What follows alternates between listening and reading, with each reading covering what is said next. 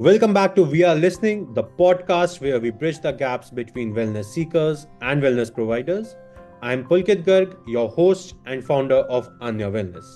In today's episode, we embark on a journey of healing and rediscovery after a challenging ordeal, how to start rebuilding your life after a narcissistic relationship.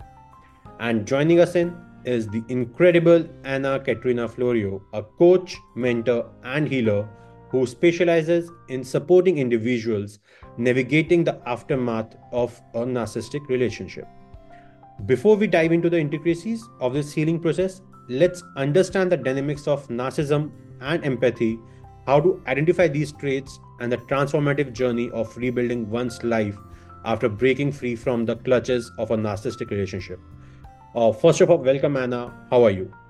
Thank you. I am very well. I'm so excited to be here. And can you help us navigate the path, identifying the traits of being in a narcissistic relationship or being with a narcissistic person? What are these traits and what exactly is narcissism? Okay. A narcissistic person. Generally, we talk about male narcissists, but we actually have female narcissists as well.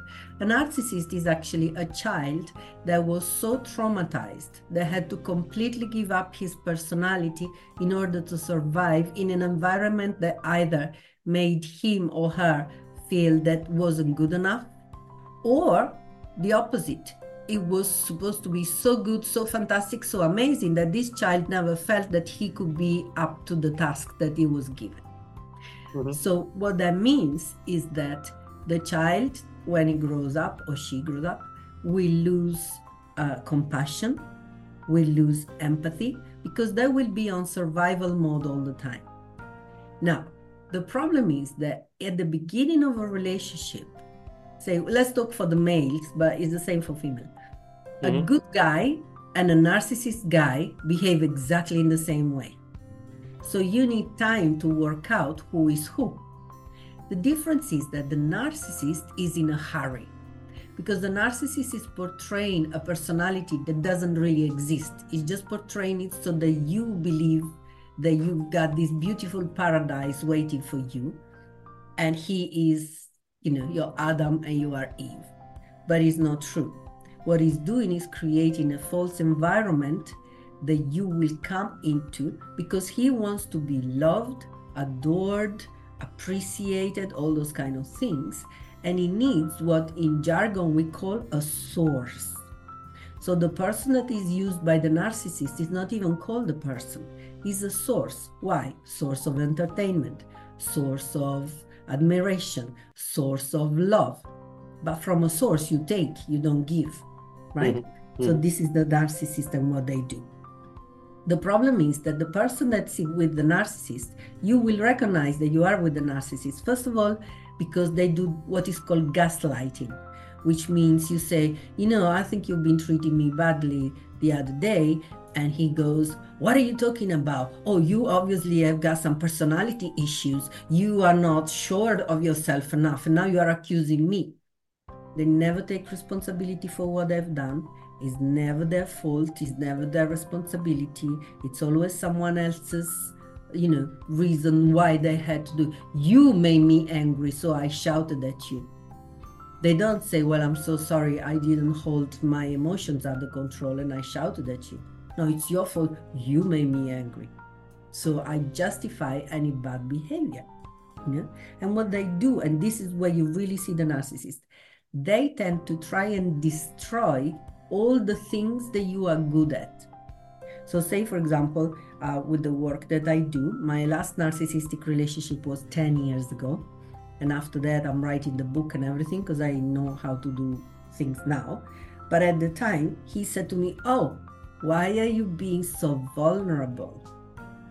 I wasn't being vulnerable. First of all, I must be able to be vulnerable in the arms of my man. So that was my first beginning. But I was showing empathy and I was showing emotional intelligence. But because they cannot stand it, because to them it's dangerous to be vulnerable, they turn what's good in you into a negative. I love learning, and then he would say, oh, you are so cultured, as if having a culture was an insult. See what I mean? So start looking at the little things and what I call the poisonous seeds that they plant. And they always try to undermine you.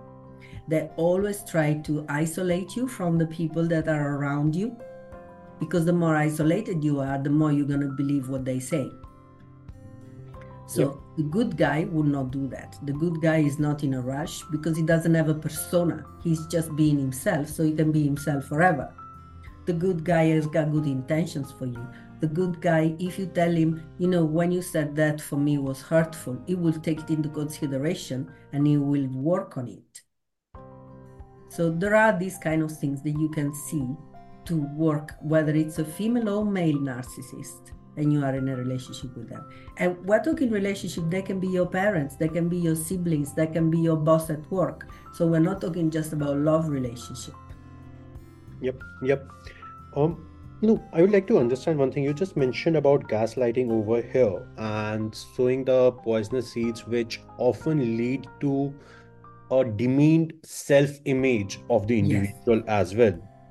I do have two questions over here, but my first question, I would like to understand is how can somebody really differentiate and navigate this particular journey of understanding the difference between a feedback and gaslighting, in a relationship? Okay, that's a beautiful question. So feedback is, I don't like it when you talk to me like that. That's feedback. And it's fine. Maybe I'm someone that doesn't hold her emotions under control, and I think it's okay to shout at you.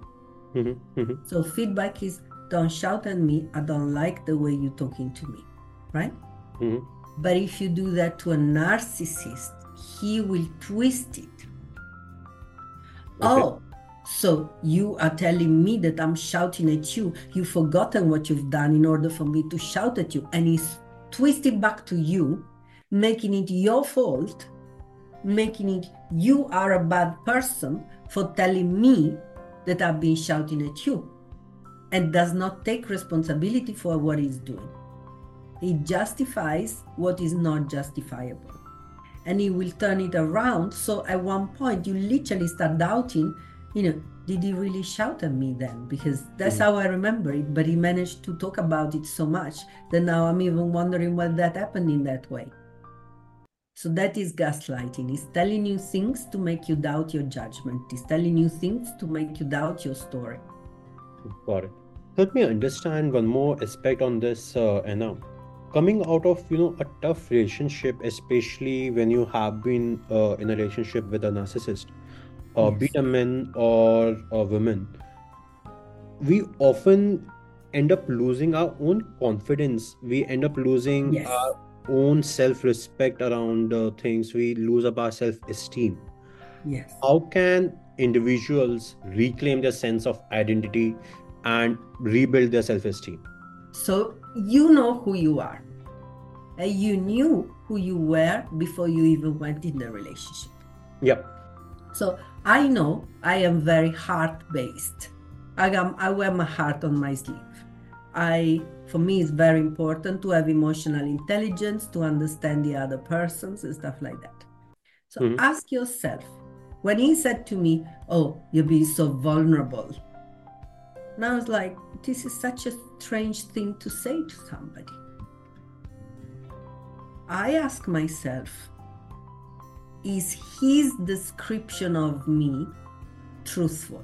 And that is the first thing, because you know yourself. Even if I try, I got blue eyes, for example. If you try to tell me you got brown eyes, you got brown eyes. You can tell me as long as you want, but I still got blue eyes. But I have to remember that my eyes are blue. And if I haven't seen myself in the mirror for a long time and you are convincing enough, I might have a question mark about the color of my eyes. And that's the way they work on you, by making you doubt who you are, what you're good at. So, for example, before I started this relationship, was I a good friend? Was I a good person? Was I a good daughter? Was I a good worker? And start going back to the real core of you. Talk to your friends, get them to be your mirror until you can see yourself again. Because the problem with the poisonous seeds is they're very convincing. So when you are listening to them, you generally doubt, am I really so vulnerable? No, I'm not that vulnerable. I came in England at 23, single, not married, no children, no nothing. I had to build myself from scratch. So how can I be that vulnerable and create a life for myself in a foreign country with a foreign language and all that? But I had to remind myself who I really was. So keep a diary if you can, or look at pictures. Look at your eyes in the pictures and remember who you were. What did you feel before this person came into your life? And start rebuilding yourself from that. Because unfortunately, the narcissist doesn't have your best interest at heart. So what he or she will tell you are not things to build you up, they are things to dismantle you.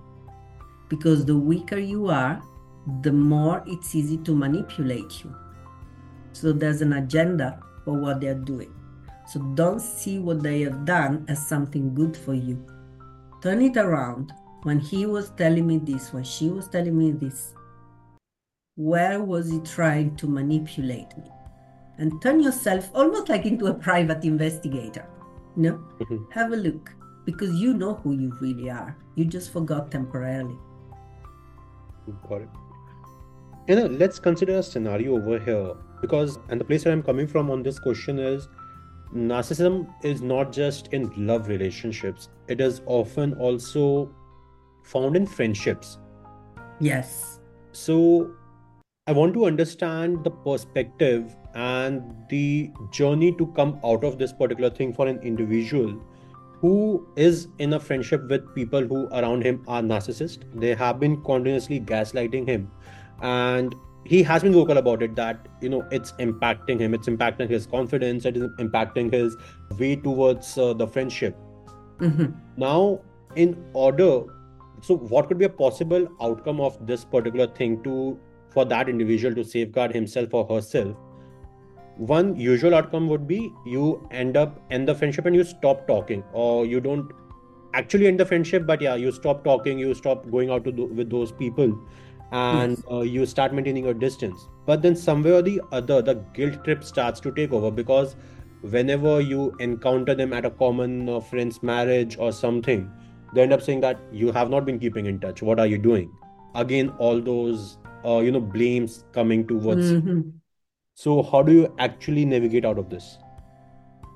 Okay. My best suggestion would be this. If instead of you in that relationship was your child or your mother or someone you really love, and you knew exactly how that person has been treated, would you tell them to feel guilty about not keeping in contact? And if the answer is no, then don't feel guilty. Because you see, the narcissist keeps you, as I said, as a source. You must be the source of adoration. If the narcissist was such a good friend, wouldn't you still be their friend? And wouldn't you want to be in contact with them? Wouldn't you want to tell them everything? But if every time I tell you something, you will use it against me at some point, how do you expect me to feel safe to talk to you?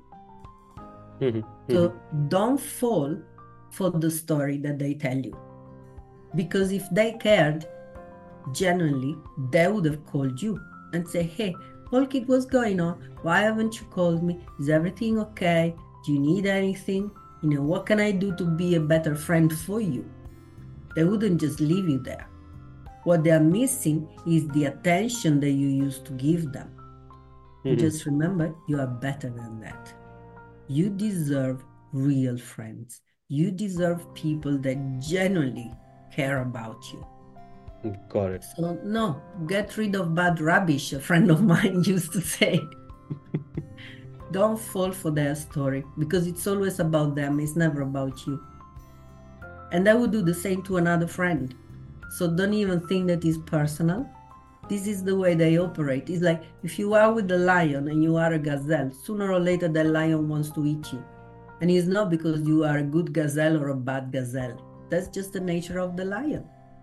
Well, just wanted to understand, can a narcissist convert into an empath or evolve into an empath? I will not say No, convert, but evolve into an empath through. narcissists cannot change. The maximum they can change is up to 75%. And this is done by studies by psychologists and psychiatrists. So, no, there isn't reformed narcissist because the damage has been so big when they were growing up that it's impossible to bring them back to fullness.